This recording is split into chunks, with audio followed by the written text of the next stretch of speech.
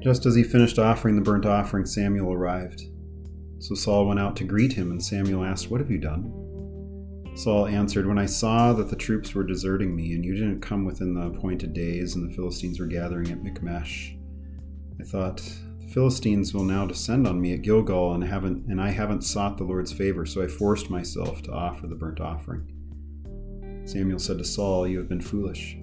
You have not kept the command the Lord your God gave you. It was at this time that the Lord would have permanently established your reign over Israel, but now your reign will not endure. The Lord has found a man after his own heart, and the Lord has appointed him as ruler over his people, because you have not done what the Lord commanded."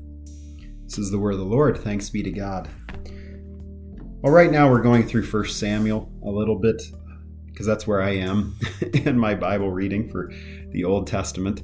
Well, part of the Old Testament anyways. I tend to break it up between the historical side and the prophet side. And so here we have a continuation of the story of Saul, a continuation of his life as this new king, right? And he's there lined up in battle. He's there ready to fight a war. It's part of the reason why the Israelites cry out and say, "We want a king. We don't want God as our king. We're not going to trust him. We want a king that we can touch, a king that we can look at, a king that will lead out our armies." And there is Saul. He had just won a rather large victory in Jabesh Gilead. Yes, Jabesh Gilead saved them, and he's confirmed as king. And then Samuel does his farewell speech to everyone and says, basically, "I never took anything from you. I only did what the Lord commanded." And then he says, "Don't turn away to follow worthless things that can profit or rescue you. They are worthless. The Lord that can't profit or rescue you, they are worthless. The Lord will not abandon his people because of his great name and because he is determined to make you his own people." Samuel doing this last sermon to say, trust in God, hold on to him, trust in the promises that God has made to you, that he will care for you. He will never leave you nor forsake you. And then what ends up happening? Saul doesn't do that. Samuel just got done preaching and Saul forgets it. How much is that like us? How quickly do we forget what was proclaimed in the church service, whether it be through the word or the sacrament, and we forget it by the time we get to our car, or maybe by the time we get to lunch. Well, here, Saul is seeing that the Philistines have come. Big army, bad people, right? And he's freaking out because his men are getting terrified. They're not enjoying it at all. And so they start leaving. And Saul is placing his trust in the number of troops he's going to have in order to fight a particular battle. And so instead of waiting for Samuel to come and make the sacrifice, instead of waiting for Samuel to come and do the work that he's supposed to do, Saul takes it upon himself, not trusting in God, believing that, well, if I go through the sacrifice thing, God is going to take care of us. If I go through the sacrifice thing, God's going to hand me his favor, hand me his grace, love me. And it ends up going bad because Saul showcases his unfaithfulness, his lack of faith by doing that, by thinking that, number one, it's a transactional thing in which if I do this, then God will do that, whatever it might be.